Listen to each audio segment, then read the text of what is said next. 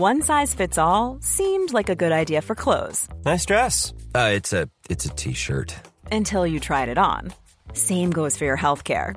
That's why United Healthcare offers a variety of flexible, budget-friendly coverage for medical, vision, dental, and more. So whether you're between jobs, coming off a parent's plan, or even missed open enrollment, you can find the plan that fits you best. Find out more about United Healthcare coverage at uh1.com. That's uh1.com. Hiring for your small business? If you're not looking for professionals on LinkedIn, you're looking in the wrong place. That's like looking for your car keys in a fish tank. LinkedIn helps you hire professionals you can't find anywhere else, even those who aren't actively searching for a new job but might be open to the perfect role. In a given month, over 70% of LinkedIn users don't even visit other leading job sites. So start looking in the right place. With LinkedIn, you can hire professionals like a professional. Post your free job on linkedin.com/achieve today.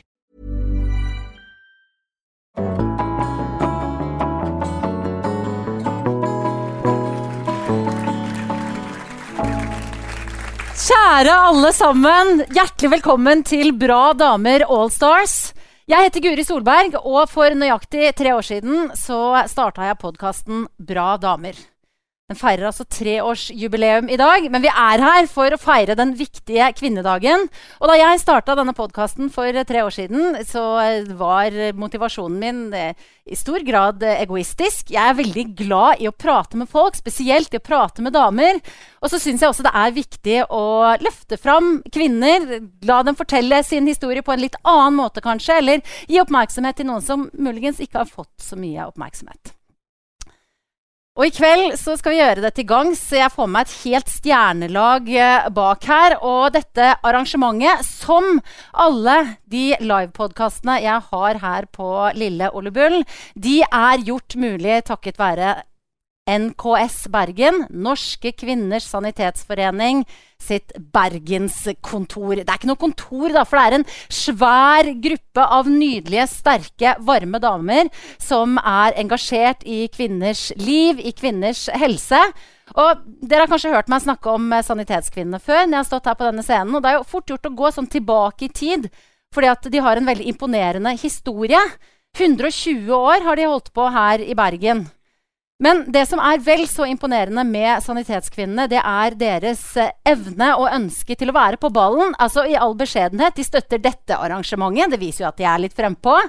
De er engasjert i ungdoms psykiske helse, og de holder på med mye viktig arbeid som dere kan få bli en del av. Det sitter en hel del... Hvor er dere sanitetskvinner? Her sitter sanitetskvinnene. Ja.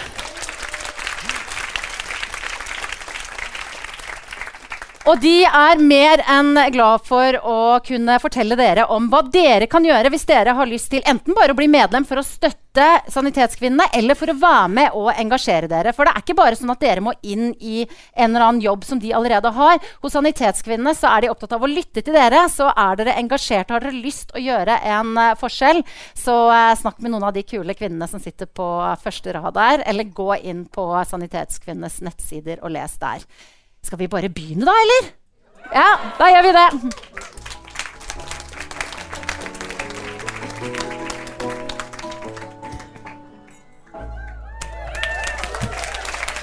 Ja da, det klappes på Lille Ole Bull i Bergen. Vestlandets stiligste kjeller er fylt til randen. Ikke sånn fylt til randen podcast-skryting fylt til randen, men sånn skikkelig fylt til randen. Bare lag skikkelig lyd nå, publikum, så vi hører hvor mange dere er.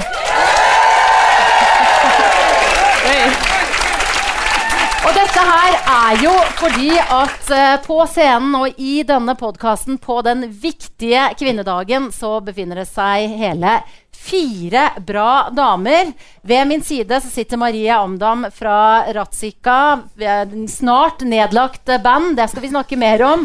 Agnete Lund, engasjert fødselslege og gynekolog, levert inn PhD-en sin i dag. Nei, vi må klappe for det! Kristine Hope, som har for vane å ha enda flere i salen enn det vi klarte her i dag. Komiker og programleder. Og ute på venstre side da, Marte Mjøs Persen, selveste ordføreren i Bergen. Det var veldig fint, Marte. Du tok imot applausen med litt sånn ordføreraktig nikk. Har det vært mye sånn nikking på deg i dag på kvinnedagen? Nei, jeg har egentlig hatt en ganske fin og ganske rolig kvinnedag. Jeg begynte dagen hos Kirkens Bymisjon og ga en liten honnør og en liten hilsen til alle de som da jobber med viktige tiltak som kanskje er likestilling i praksis. Der de løfter damer, de jobber på omsorgsbasen for kvinner, de jobber på møtesteder, de står på hver eneste bidige dag for å virkelig løfte mennesker i byen vår. Så de begynte i dagen med. Det var veldig bra. Og så har jeg selvfølgelig gått i tog og gjort masse annet. Og så var jeg på Robin Hood-huset. Ja, en litt rolig dag. Og det var en rolig dag for deg, da. Ja, egentlig. Ja. Men du, Mariam Dam, du har hatt en litt sånn hektisk dag. Altså, du er jo da vant med å stå på scenen som medlem i Ratsika, men i dag har du vært konferansier. Fortell. Nei, det er jo veldig stas da. Jeg måtte jo snakke litt om mammaen min da, som jeg gjorde mor på Storken. Og jeg fortalte jo litt da i den lille introen jeg hadde, om at hun er jo så frustrert over dette at de kutter så mye i barselomsorgen. Og jeg er veldig lei seg fordi at de ser at de får få damer på jobb, og kvinner får ikke den hjelpen de trenger. Og det synes jo jeg, som datter da, at jeg må kunne løfte litt frem at for hun har ikke det talerøret, men jeg har det. Så jeg vil jo hylle henne litt på denne dagen. Hun har jo tross alt skapt meg. Ja. Så fortjener litt honnør i dag. Ja. Hvem er det du synes fortjener honnør i dag? Agnete Lund, mange har hørt podcasten hvor du har jo hele kvinnehelsen, og spesielt underlivet da, som ditt fagområde. Du bare så på meg. Jeg blir litt sånn nysgjerrig. Litt mer ut. Nei, jeg synes absolutt alle som jobber på kvinneklinikken fortjener honnør. Jeg kjenner jo din mor veldig godt, en fantastisk jordmor, sammen med mange av de andre som jeg jobber sammen med. Så at vi har kår der som kan være alt for trange da, i forhold til det som kvinner ønsker og forventer. Det har vi nok dessverre. Så det er litt vanskelig å jobbe innenfor de rammene og møte de forventningene som kvinner har. Ja, Kvinneklinikken, for de som hører på dette her, er jo da ved Haukeland sykehus i Bergen. Det står en artikkel omtrent hver dag i Bergens Tidende om Kvinneklinikken. Men du synes det er et fantastisk sted å jobbe, vet jeg, Agnete? Ja, jeg er veldig glad i faget mitt, og jeg er veldig glad i pasientene også. Så noen ganger kan jeg nesten bli så rørt når jeg tenker på alle de som jeg har møtt, og alle de viktige tingene vi får være med på. Så jeg er veldig glad i jobben, men det er en veldig intens jobb, og det er absolutt et sted der ressursene er under press. Så det synes jeg er et viktig tema på kvinnedagen, og jeg synes det er fint at det kommer frem i dag, at man kanskje ikke har nok ressurser til å gi god nok omsorg. Da. Og det er veldig viktig at det ikke blir sånn at vi setter ulike pasientgrupper opp imot hverandre. For det som er viktig også ved Kvinneklinikken i Bergen er jo at vi behandler jo mange ting. Det er ikke bare fødsler og barsel, selv om det er det vi hører mest om. Det er også urininkontinens, som du var inne på i sted. Ikke at jeg har det. Nei, ingen som har det, selvfølgelig. Ingen av oss har det. Men ja, så komiker Kristine Hope åpnet showet her før vi startet podcasten med blant annet å snakke om inkontinens. Hvilke tema synes du er viktig på denne dagen her, Kristine? Veldig ledende spørsmål. Nei, jeg var jo konferansier faktisk på Norske Kvinners Sanitetsforening i fjor i Oslo, og da åpnet jeg med denne monologen også. Nei, det er litt jeg tror det som er bra med kvinnedagen, det er at det blir et fokus på alle ting som du tror ellers at det ikke trengs å ha fokus på. Du tenker liksom at, ja, men herregud, nå har vi kommet så langt at vi trenger ikke snakke om det. Og da blir det sånn, hæ, er det mulig? Har det ikke da, eller, altså nå var det første siden i BT i dag, var jo så utrolig få kvinnelige dommere det var. Altså det er så mange ting du ikke vet om, som du får vite om på kvinnedagen. Derfor synes jeg det er så bra at det blir et sånt fokus på alt som vi trenger å vite. Du, Marte, har jo på en måte som jobb å på en måte si fra og skrike høyt om ting som ikke stemmer, og kanskje bli skreket til også, for den saks skyld. Hva gjør 8. mars med deg? Er det liksom nok en dag i rekken? Nei, 8. mars synes jeg er en helt spesiell dag, og det har det vært for meg i veldig mange år, egentlig fra jeg var veldig ung jente, og jeg har gått i 8. mars-tog mot kontantstøtte på 90-tallet, på slutten av 90-tallet, og i år så må jo jeg si at jeg har latt meg provosere av at kvinners selvbestemmelse over egen kropp har blitt lagt på forhandlingsbordet i regjeringsforhandlinger. Ja. Nå nikkes det veldig i panelet her og i salen her. Hvilken parole gikk du under, Marie? Jeg gikk faktisk med Palestina-komiteen. Jeg gikk med solidaritet for palestinske kvinner. Men likevel så har jo da, ikke sant, nå har vi holdt på i 4 minutter, og i mange av de så har vi snakket om kvinnehelse. Hvorfor har det blitt så viktig akkurat i år, Agnete?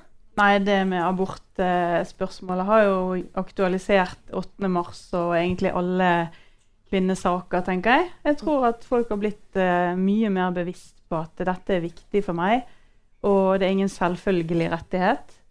Så jeg synes det er veldig viktig å trekke frem det som du sier. Altså, det handler ikke nødvendigvis om abort. Noen ganger blir debatten misforstått som om de som går i tog eller holder appeller er for abort på en eller annen måte. Jeg har bare kjempelyst til å ta abort hele tiden. Ja, men det sto vel en kronikk om at man går i tog og skriker for å ta livet av en tvilling.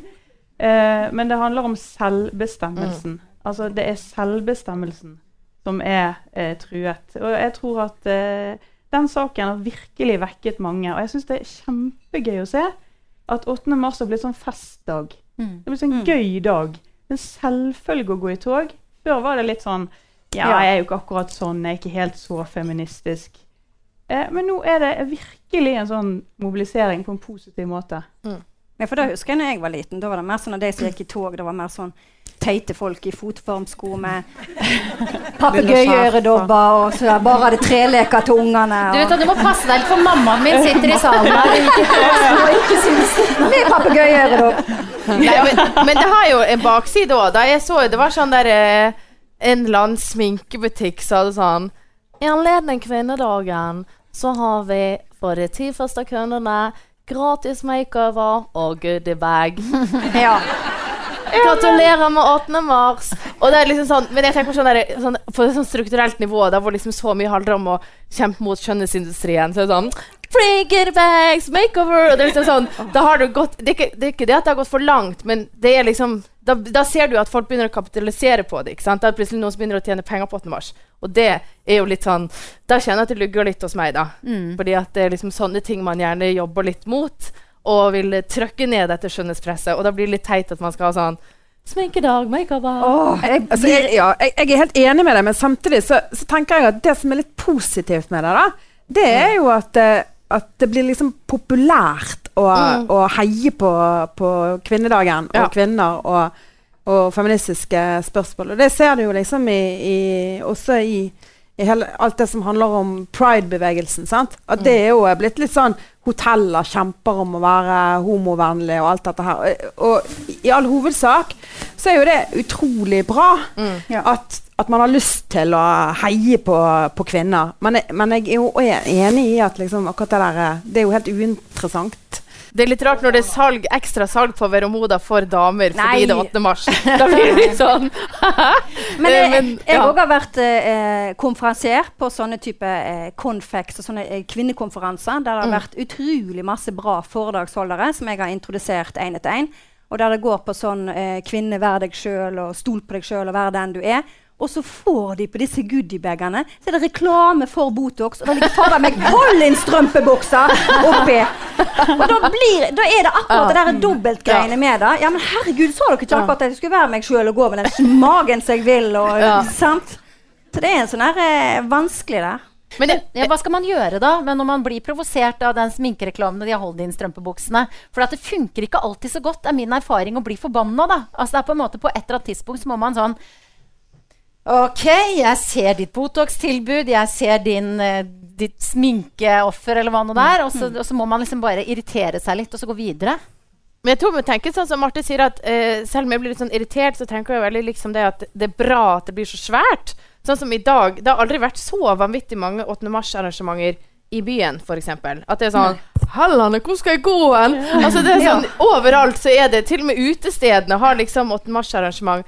Og det viser jo bare at folk begynner forhåpentligvis, da begynner å forstå hva dette dreier seg om, og ser at det handler jo om 50% av jordens befolkning, ikke sant? Det viktige greier dette her, og jeg tror vi heller må bare omfavne det som, og så kanskje vi som har vært litt sånn alltid, nå ikke jeg så gammel da, så jeg kan ikke si alltid så for barrikadene, men vi som alltid har vært opptatt av dette, som kanskje føler sånn, nei, men det ikke sånn vi har gjort det før, så må vi jo heller bare tenke, det kjempeflott. Det jeg egentlig veldig glad for at det masse mangfold, at det blir trøkk og... Ja, jeg tror det aldri har vært så mye arrangement I Bergen. Nei. Fokus på det I aviser I dag. Du kan velge mellom 9 plasser å gå til. Og jeg møtte 2 damer oppe I døra på vei ned her, og det var en halvtime før vi begynte. Hæ? Det fullt? Det var helt ifra seg, de kunne ikke komme inn her. Og da sa jeg at, ja, men jeg vet om 3-4 andre arrangement dere kanskje også kan gå på. Og hvor ofte har det skjedd på 8. mars?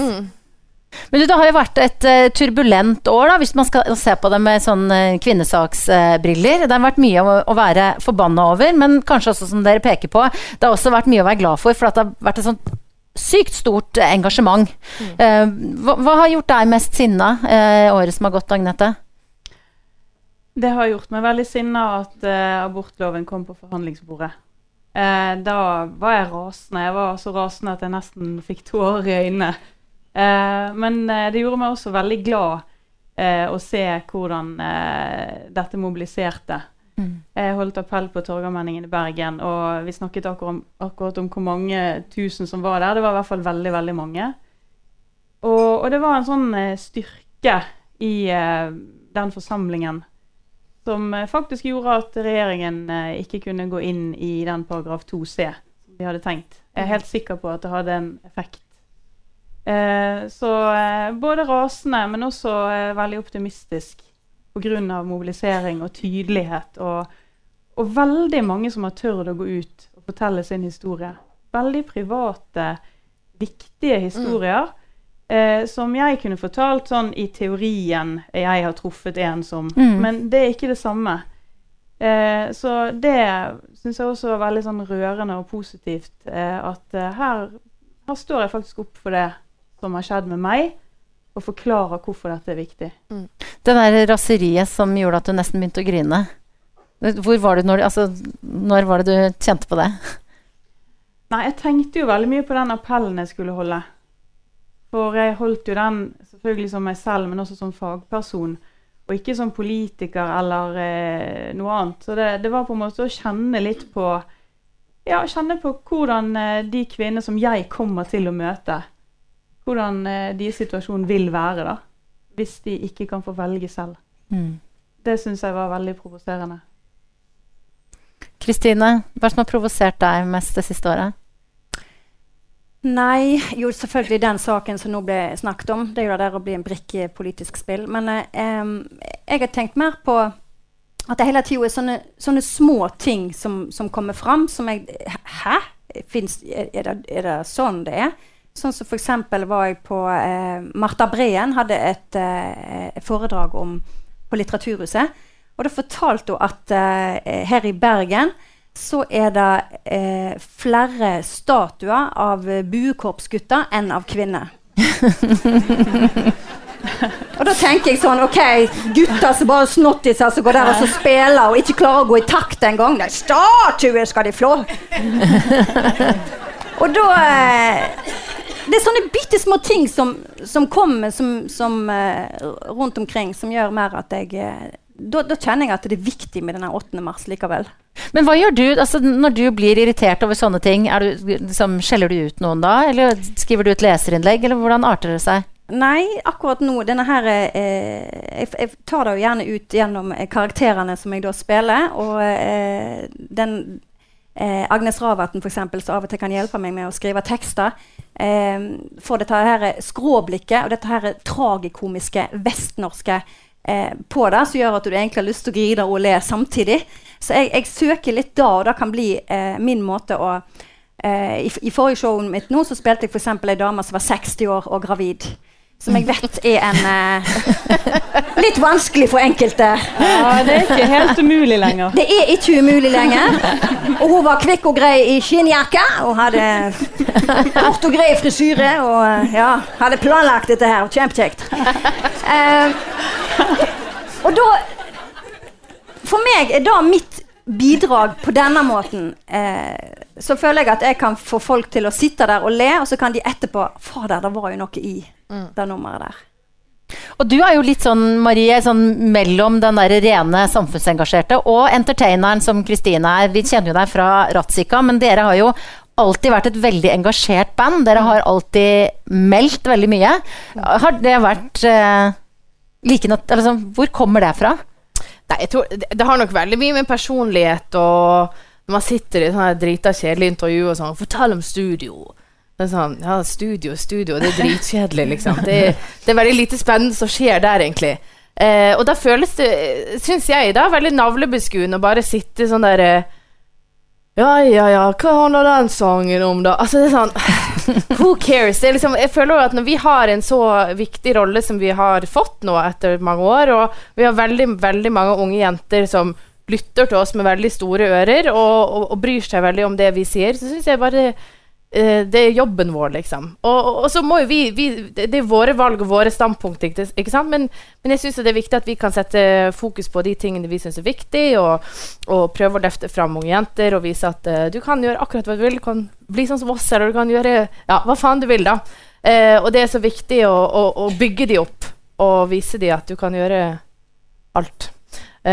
Og da blir det liksom litt sånn, jeg synes det så mange kjedelige kunstnere som bare som blir så vel i seg selv og det viktig det også, for det kunsten, men det gøy med balanse der da. Vi jo privatpersoner også med meninger og ja. Men nå skal jo til manges store sorg, inkludert min, snart det ikke mer Ratzika. Går du da, og du jobber jo da også i programavdelingen på Bergen bibliotek, med å lage masse bra arrangement der. Ja, der det noen andre som jobber også. Det veldig mye bra som skjer der. Blir det mer eller mindre melding fra deg nå? Nei, jeg tror ikke det blir mindre, altså. Dere ser jo, jeg fyrer meg opp på veldig lite, sånn som sminketilbud på 8. mars. Så nei, men det jo noen som bare sånn at de må snakke høyt, og det kommer jeg til å gjøre for alltid. Lover dere.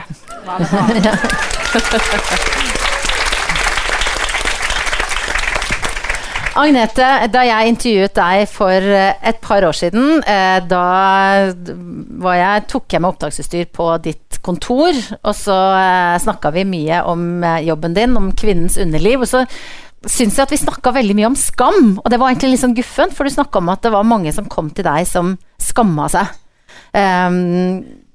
Hvorfor det sånn, tror du? Nei, det jo et godt spørsmål.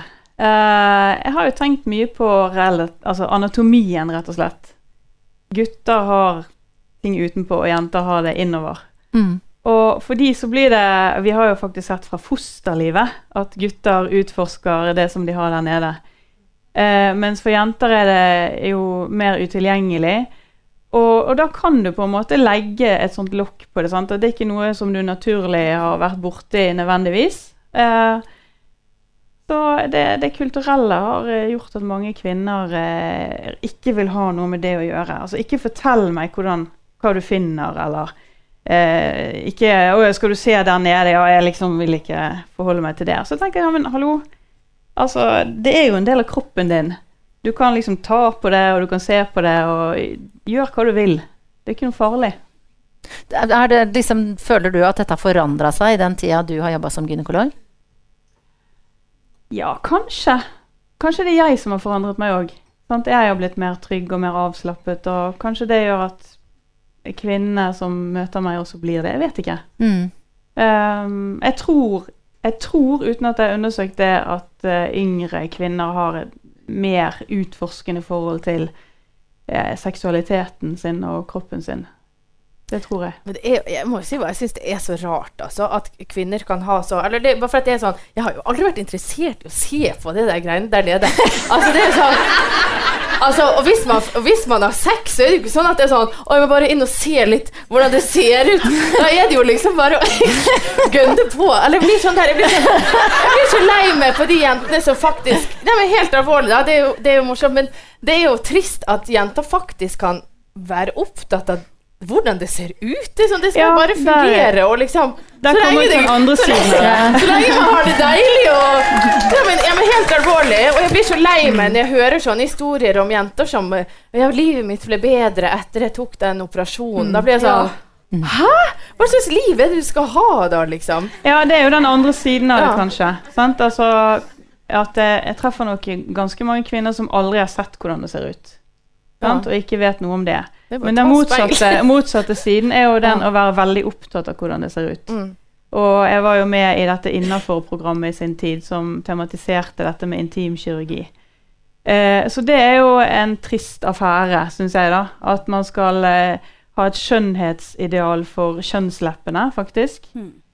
Som er helt umulig å oppnå. Altså det er akkurat det samme som at alle kvinner skal ha Botox-lepper, og det er ingen som har det uten å ta Botox, så hvis det blir idealet, så må alle ta Botox. Og hvis det idealet for kjønnslepper får gjennomslag, så må alle operere seg. Helbarbere seg, vokse seg, operere seg faktisk. Ja, det blir stress. Det er utrolig stress. Altså, ja. Og mennene må ikke gjøre noen ting. De kan bare gå der med de der rare greiene sine. Og, ja, det er jo masse... Det er ikke fint det heller. Men helt alvorlig. Nei, men det er jo en vanesak, sant? Men en ting...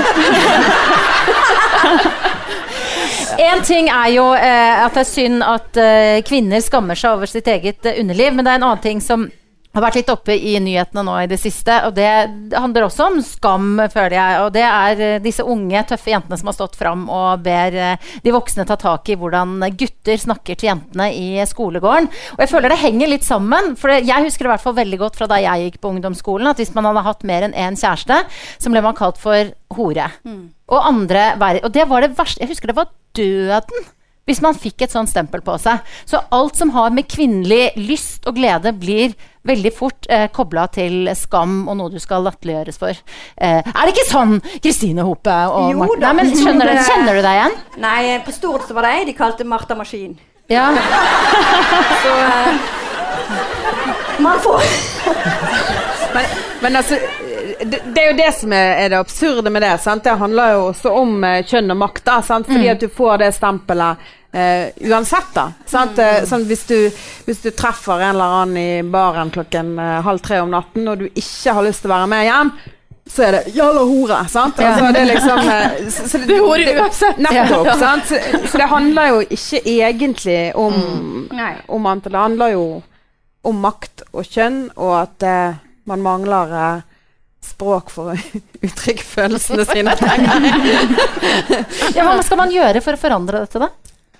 Nei, det er jo altså, vi må jo si nei, sant? Det er jo mobbing, og unge jenter og voksne kvinner, altså når jeg tenker på at de er over 20 i hvert fall, så er det jo enkelte som blir alvorlig syk, sant? På grunn av mobbing og seksual trakassering, og det er et stort samfunnsproblem, og det må vi ta på alvor, og vi må bare ikke akseptere det, sant? Og mobbing i skolen, der gjør jo vi diverse tiltak, men jeg tror jo at gutter har fått lov til å både si og gjøre for mye, for lenge, og det må vi sette stopper for. Vi må bare si nei. Agnete? Nei, altså en av de tingene som jeg har vært veldig glad for da, i det året som har gått, det er jo MeToo. Det har vært utrolig fascinerende bevegelse. Plutselig var det liksom nok, og det bare vellet opp. Og det var kanaler, og det var denne hashtaggen som kunne sette ord på det. Og da har du hele spekteret fra at noen kaller deg hore i baren, til på en måte ordentlig seksuelt misbruk eller overgrep eller voldtekt, sant? Men det der liksom sette ord på det, dette sier jeg nei til. Dette er ikke greit, og det sier alle nei til sammen.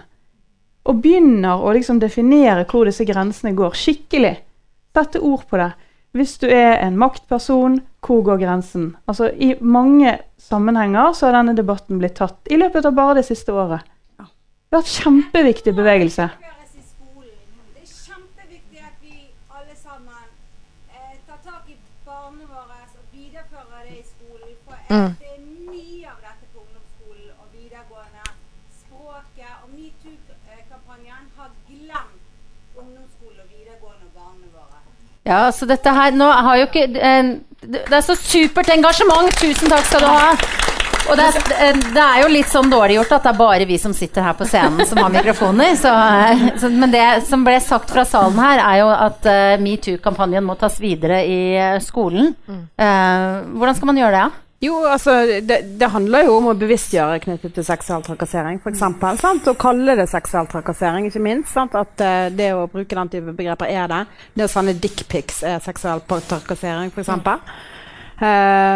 Men jeg tenker jo også at det grådig viktig også at unge jenter får en bevissthet rundt kjønn og språk. Sant? Fordi at vi gjør og sier mange ting i språket vårt som vi gjør helt naturlig, og som legitimerer at det en skjev maktbalanse mellom kjønnene i samfunnet vårt. Sant? For eksempel at vi har et landslag i fotball og et kvinnelandslag i fotball. Sant? Eller fotballjentene, som de også kalles. Ja, eller jenteband, for eksempel, sant? I stedet for rockeband. Men det klart at og det jo noe med å både begynne å bruke andre ord, bevisstgjøre knyttet til det. Og en av de tingene som altså, ja, den her saken om å legge vår selvbestemmelse på forhandlingsbordet har provosert meg ganske høyt, men jeg lot meg provosere i dag. Når jeg hørte på NRK i morgen, så 63% av norske menn de mener at vi i mål når det kommer til likestilling. Og det lot jeg meg faktisk provosere av, og der kjønnsforskjellen stor. Sant? Det var jo 27%, veldig høyt forresten, av kvinnene som mente det. Og der var det også ganske stor sånn klasseforskjell. Sant? At kvinner med lav inntekt, de synes det var mye mindre likestilling enn de med høy inntekt. Logisk nok kanskje, sant? Men der tenker jeg vi har en ganske vei å gå når altså over 60% av mennene i landet vårt tror at vi i mål med likestilling. Da har jo ikke de hatt hverken øyne eller ører åpne i det hele tatt. Ja, men det jo de der mennene som kommer og sier, ja, helvete, skal ikke vi kunne klype deg litt i rumpen nå, eller? og da sier jeg, nei, og da har du egentlig aldri hatt lov til, for det helt normal folkeskikk. Det handler jo egentlig ikke om MeToo da.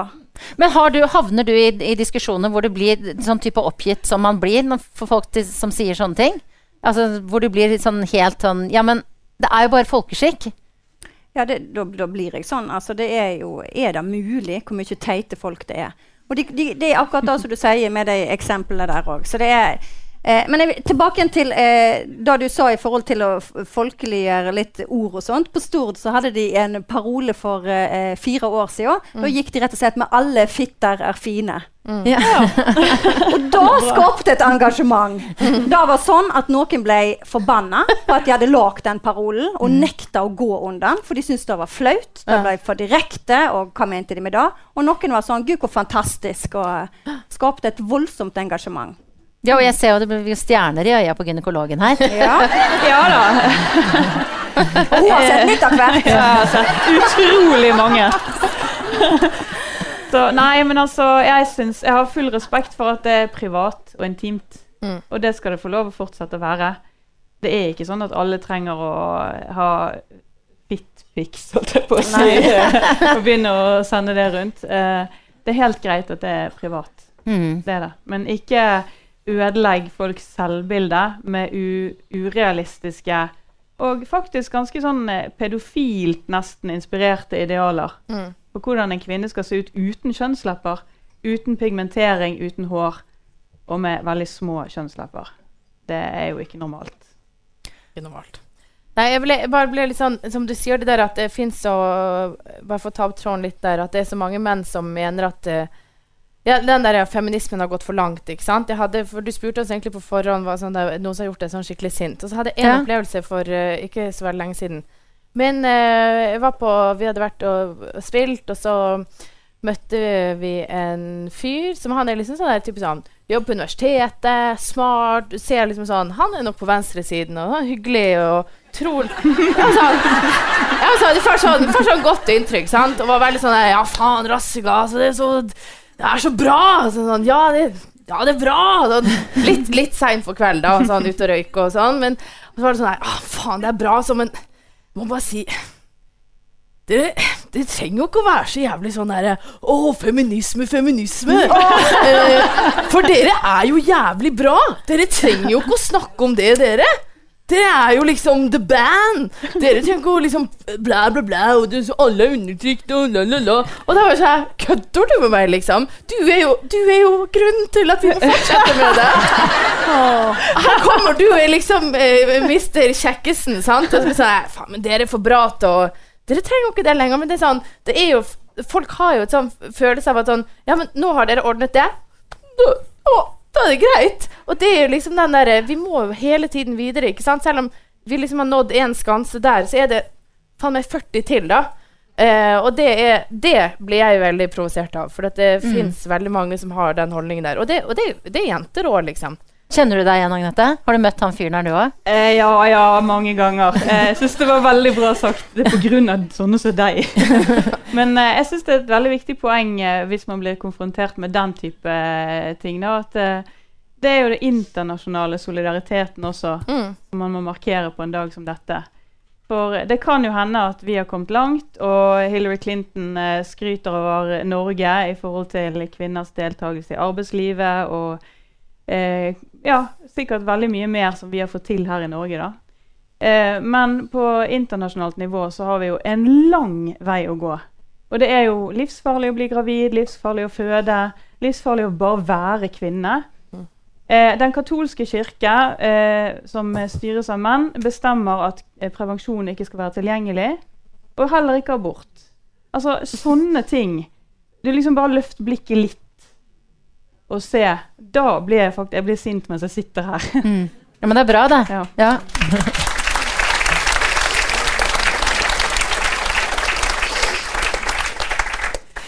Kristine, du jobber jo også i en bransje som har vært mye sånn gjenstand for tumulter og diskusjoner, og hele denne MeToo-bølgen blir jo veldig tatt tak i av avisene, fordi at det er så juicy stoff når det er kjente personer som har vært involvert i ikke helt sånn greie oppførsler.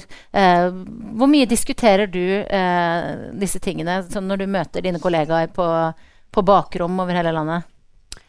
Nei, det er klart at jeg tror i skuespillerbransjen så er det jo masse sånt. Der tror jeg vi alle sammen har en historie eller to å fortelle til hverandre, dessverre.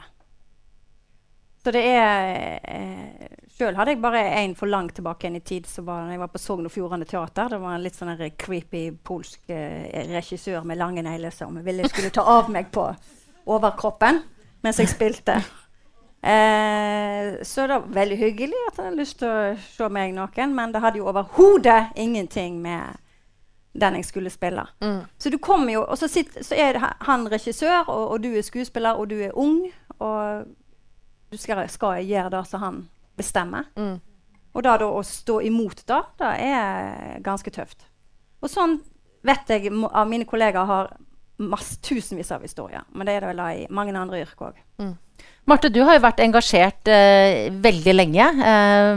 Har du noen gang opplevd å ikke bli tatt seriøst fordi du har vært en ung dame? Ja. Det tror jeg alle... Altså, hvis det er noen unge damer som ikke vil si det, så tror jeg ikke på det. Jeg er helt sikker på at de fleste av oss har det. Og jeg har i hvert fall opplevd det med å... Blant annet jeg kom inn i bystyret i 2003. Da hadde jeg en sånn clinch med daværende ordfører Herman Friele en gang i løpet av den perioden. Fordi at jeg hadde mange saker til det bystyret, og jeg skulle ha ord i flere saker. Jeg satt i komité for miljø og byutvikling. Vi hadde mange reguleringsplaner. Og jeg hadde lest alle sakspapirene. Og jeg gikk på talerstolen i sak etter sak for å fremme de forslagene som jeg hadde skrevet til saken. og så sier han sånn, og så det Marte Mjøs Persen igjen. Og da smalt det for meg. Bra. Ordentlig. Bra! Og ordentlig. Hva sa du? Dette finner jeg meg ikke i. Nå husker jeg ikke alt. Det jo mange, mange år siden. Men det liksom sant. Det ble en ganske sånn alvorlig stemning, og NRK tok opp alt på radio og sånn. Og så, det finnes i arkivet. Så ble det pause i bystyret, og Herman måtte komme og si unnskyld til meg, og så ble det en sånn greie, for NRK Hordaland hadde en sånn TV-sending om fredagen der de skulle liksom følge noen, og så endte det med at det ble en sånn reportasje da, der Siv Fosterskar kom hjem til meg tidlig om morgenen. Og så dro vi ned til Herman, og så drakk jeg og kaffe og venner. Vi ble faktisk veldig gode venner, til tross for politiske uenigheter etter det. For jeg tror han skjønte ganske klart at det var ikke greit å gjøre det han gjorde, og det sa han unnskyld for, og innså det da. Så det lønner seg jo å si fra, fordi at folk skjønner jo ofte at de kanskje har gått over en strek når de har gjort det. Men tilbake til det med seksuell trakassering, da. Det er jo det som alvorlig med det. Det er det at jeg vet om veldig mange etter hvert som har sluttet i jobbene sine, som har begrenset livene sine, ikke utviklet seg, ikke gjort det de ville, fordi at de har møtt seksuell trakassering i den bransjen de har jobbet. Og det er det problemet sant? Vi har snakket mye om i politiske partier og organisasjoner og enkeltpersoner og sånn i løpet av det året som går. Jeg håper vi i fortsettelsen også kan snakke mer om de yrkesgruppene som kanskje er ekstra utsatt. For eksempel servitører, hotellansatte, sykepleiere, hjelpepleiere, som lever med dette her i jobbene sine fra mer eller mindre dag til dag, og sette en klar og tydelig strek om at nå nok. Vi skal ikke ha mer seksuell trakassering.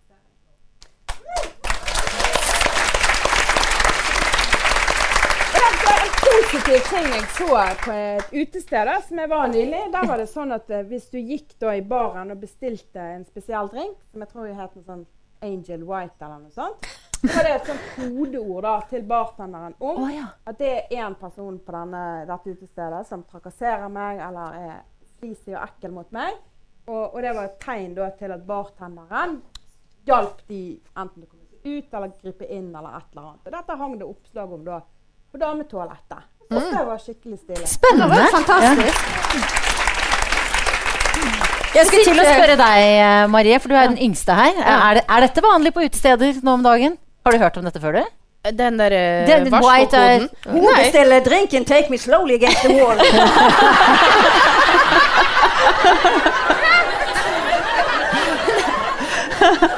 Nei, jeg har aldri hørt om det, så jeg blir veldig nysgjerrig på det er veldig interessant da, at noen har gjort dette, for det er en veldig fin og sånn, litt sånn subtil måte å gjøre det på. Husker du hvor du var? Exodus. Og for de som ikke skjønner hvorfor bergenserne ler seg ihjel av det, så det er et lite ungt det er ofte veldig mange som står og gråter utenfor Exodus. Jeg tror faktisk Exodus er lagt ned. Jeg kom på det akkurat når jeg snakket. Til og med Kevin Vågenes snakker om Exodus. Gjør han det? Så jeg tror hele Norge har fått med seg. Men poenget her er jo det at det man gjør med å gi kvinner den utveien, sant? Det er jo at du sier at dette er ikke noe du skal stå alene med. Nei, det er veldig fint. Eget ansvar. Dette tar vi et felles ansvar for, og det er jo det vi må gjøre med så mange saker, og ikke minst akkurat problemet med seksuell trakassering. Hva synes du er den viktigste saken, Marie? Hva er det du liksom, altså bortsett fra han fyren da, hva er det som, eller han gjorde deg forbanna, men hva er det du liksom føler er de viktigste sakene akkurat på, hvis du skal tenke med 8. mars-hodet ditt? Det er jo, jeg føler meg veldig i samme båt som deg da, når du snakker om abort. Du er selvfølgelig i en annen situasjon som gynekolog, men jeg synes jo det er veldig skremmende at en som heter Kjell Ingolf Ropstad skal bestemme over min kropp dersom jeg blir gravid og står foran en utfordring. Så synes jeg det er utrolig problematisk og provoserende at det finnes menn der ute som aldri kommer til å føde barn som skal ta disse valgene for oss, og derfor synes jeg det er så fantastisk å se dette engasjementet som har vært nå, at vi faktisk kjenner på. For det finnes veldig mange jenter i min generasjon som tar feminismen veldig for gitt. Og det synes jeg veldig trist, for det sånn der... Ok, hvis de liksom kan ta fra oss... De kan jo selvfølgelig ikke ta fra oss plassene på universitetet og sånn, men sett i et sånt bilde da, så det virkelig noe som vi har kjempet fram. Våre tidligere feminister har kjempet disse rettighetene fram for oss, og når da de i fare for å bli tatt fra oss, så det så utrolig viktig at vi sier nei. For det skremmende. At vi kan ha sånne gjøker som sitter der og... Nei, jeg synes det helt... ikke Ropstad her for å forsvare seg. Nei, jeg vet det. Men, ringe han i morgen for en kommentar. Men, nei, men jeg synes det trist, altså. Og, ja. Og det er jo naturlig at abort et av de temaene som vi stadig vekk kommer tilbake hit. Jeg kom på at jeg glemte å si innledningsvis at den observante lytter og publikummet får med seg at Olaug Nilsen, som var annonsert i panelet, dessverre likevel ikke kunne delta. Og hun jo en dame som har hatt mange sånne sterke innlegg nettopp rundt dette med abort. Hun sier at hun får flere kommentarer fordi at hun har en sønn som har utfordringer, og får mye kommentarer nå i løpet av det siste året. Jeg har også tenkt på deg, Marte, fordi at du trillingmamma. Og derfor så må jo denne 2C-debatten og tvillingaborter og sånn hatt et inntrykk på deg. For meg det personlig når nevnte Ropstad sa at klarer du en, klarer du to. Ja. Klarer du tre? Klarer du tre? Og jeg klar over at han har beklaget det, det sagt. Og men han sa det. Han sa at det var krykkete sagt, og det det. Fordi at, altså, ja, jeg fikk 3 på en gang. Og med betydelig risiko for meg selv, og for de som var inne i den magen der. For meg var det ikke aktuelt selvfølgelig med fosterreduksjon, eller ikke selvfølgelig, men det var ikke aktuelt med fosterreduksjon, men jeg tenkte på det, jeg vurderte det, det var en del av min på en måte risikovurdering rundt hele greien med å få til å klare 3 da. Og det var min vurdering. Det ingen andre som kan vurdere det, og jeg har ikke noe dårligere moralsk kompass enn mannlige politikere og nemndleger. Det det som hele hovedet. Agnete? Ja, det jo fantastisk å ha en trillingmor her. For en som jobber med fødselsmedisin, så det jo bare... Ja, det så gøy. Vet du hva? Når jeg var på ultralyd, så var det en mannlig gynekolog da, som oppdaget dette her. Og jeg husker fremdeles der han satt liksom da, for jeg fikk egentlig liksom time midt i lunsjtimen hans da. Det veldig vanlig for oss. Så satt han og så gned seg litt sånn i hendene, og var helt sånn i 100 faglig. Dette har jeg bare satt 1 gang før. Og det var da jeg var student. Han var helt i 100. Ja, det staselig når trillinger kommer til verden. Nei, men det som viktig jo hele tiden at kvinnen har et valg. Det selvbestemmelse. Det det vi kjemper for. Selvbestemmelse. Og det gjelder om du velger å bære frem barna, eller om du ikke gjør det. Og da må det være et godt helsetilbud, og det må være veldig god informasjon. Sånn at kvinnen selv blir i stand til å føle at hun tar et valg som riktig for henne. Og for familien, for paret. Altså, vi snakker hele tiden kvinnen og kvinnens kropp. Ja, det helt grunnleggende. Men det jo ofte en partner med inni her også. Så det at vi har ressurser til å gi veldig god informasjon, sånn at kvinnen tar det riktige valget. Det det som viktig.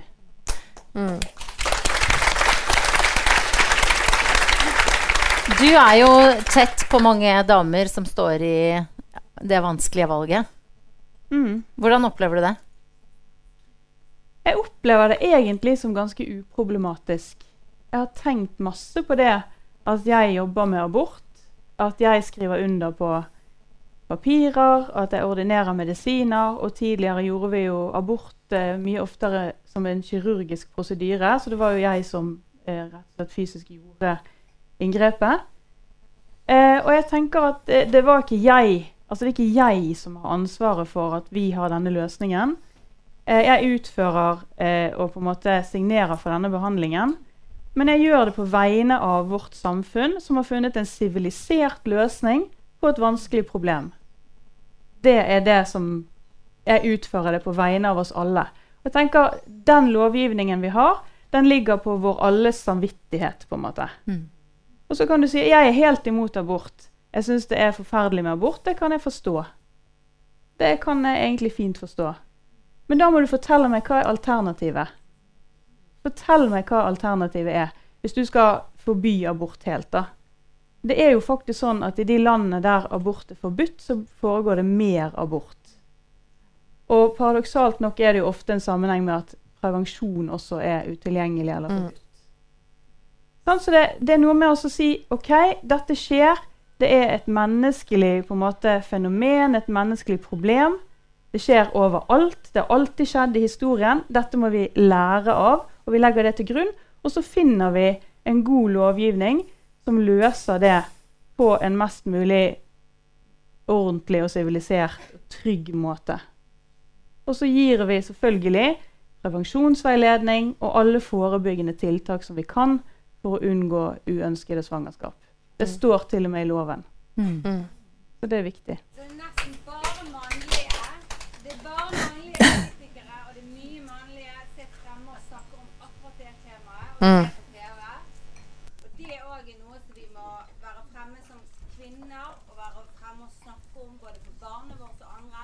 For det mye menn som snakker om aborter og våre ting. Det lite kvinner som har temaet. Ja, derfor så det veldig bra at vi har igjen så publikum har ikke mikrofon, men det påpekes at det menn som ofte snakker om dette, og derfor så det deilig at jeg har et sånt stjernelag av damer som sitter på scenen her for å ytre seg. Og det jo sånn at jeg ofte blir spurt om sånn, ja, når kommer bra menn da?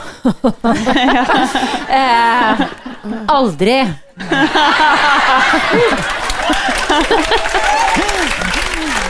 og det jo igjen sant, jeg skjønner at jeg ikke behøver å påpeke det for den forsamlingen her, at det handler jo ikke om mannehat, det å heie på sterke kvinner, men jeg synes jo det nydelig å ha en arena hvor man kan løfte fram for eksempel damene som sitter på scenen her, og bra damer, som navnet på denne podcasten, på en måte en veldig sånn vid term da.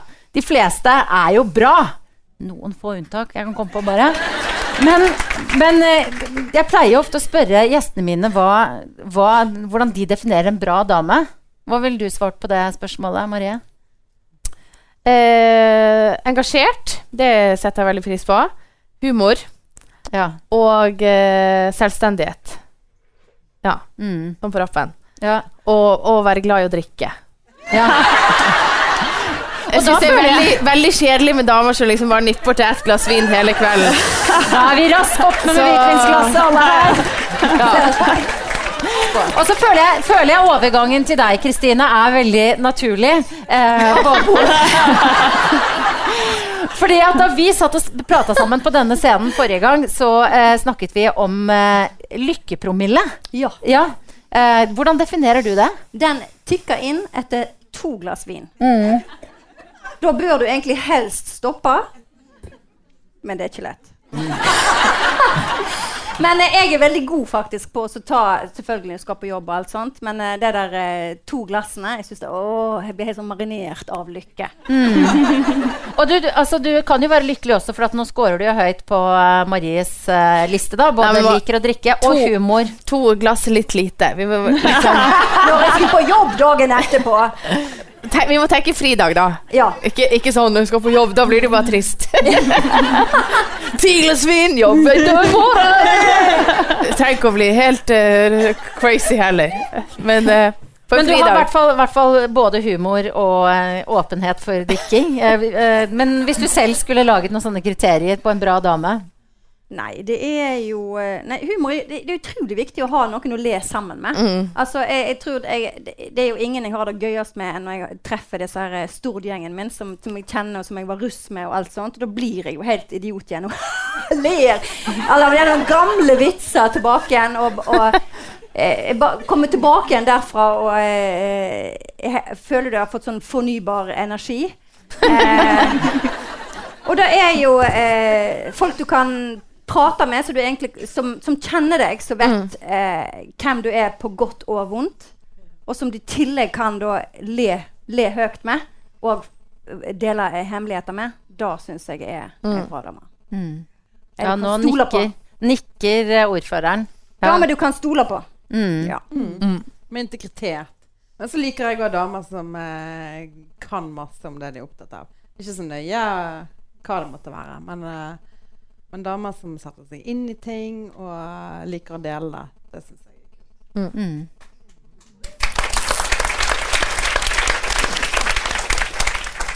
Agnete, damer med et avslappet forhold til sitt eget underliv, regner jeg med, men... Ja, men det ikke noe kriterier. Jeg har ikke testet det på alle venninnene mine. Nei, men... altså, men du, hvordan det når du gynekologen I gjengen? Altså... Jeg har noe her! Nei, det ganske få legespørsmål, egentlig. Det? Sånn på privaten. Ja. Det går helt fint. Ja.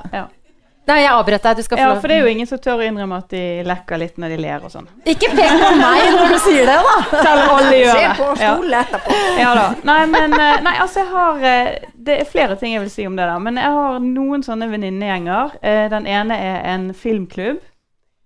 Som går jevnlig og ser film sammen og drikker litt etterpå og diskuterer. Det andre en alpegjeng som drar på skiferier sammen. Og det som jeg får ofte som respons når jeg sier at jeg gjør de tingene, det sånn, hæ, får du til det? Ja, det, og særlig når vi drar til Alpene, så drar vi alltid på et fly som stappfullt av menn som drar på sånne alpeturer. Det ingen andre damer som gjør det. Det skikkelig bra damer å være med, og det vil jeg oppfordre alle andre bra damer til å gjøre sammen. Bare finn et eller annet som du har lyst til. Definer, jeg har lyst til å gå oftere på kino, jeg har lyst til å, altså jeg liker å gjøre disse tingene. Finn noen bra damer, gjør det sammen med de. Det bra damer. Men jeg må få si en ting til, og jeg synes I mitt fag, gynekologi, så det et foregangsfag, tror jeg, I medisin, I forhold til hvor mange kvinner som jobber I faget, som leger, som har blitt overleger, spesialister før meg. Så når jeg var ung og lovende, og på mitt første Norsk Gynekologisk Forenings årsmøte, jeg var ganske sånn bakoversveis av faget. Det ganske heftig fag å stå med fødsler og akutte ting. Så var jeg veldig I tvil om jeg ville bli gynekolog. Men når jeg var på det møtet, så var det så sinnssykt mange bra damer. Og de var stilige og flotte, og de hadde stasjet seg skikkelig, og det var fest og bankett og dansing. Og så var de samtidig de damene som hadde gjort den jobben liksom I mange, mange år. Gått I vaktene og stått der og lagt I tengene og gjort I keisersnittene. Og da ble jeg veldig inspirert. Så I faget mitt så det veldig mange bra damer. Både I gynekologifaget, men også jordmødrene. Jeg elsker å jobbe med dem.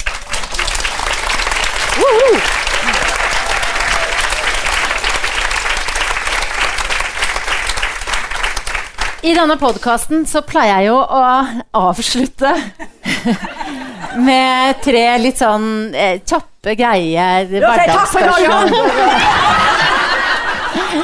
Og det hadde jeg på en måte, jeg har egentlig ikke lagt noen plan for hvordan jeg skal løse det nå, og dere som kjenner podcasten, dere vet hvorfor jeg stusser litt, for det ja, hva synes dere jeg skal gjøre egentlig?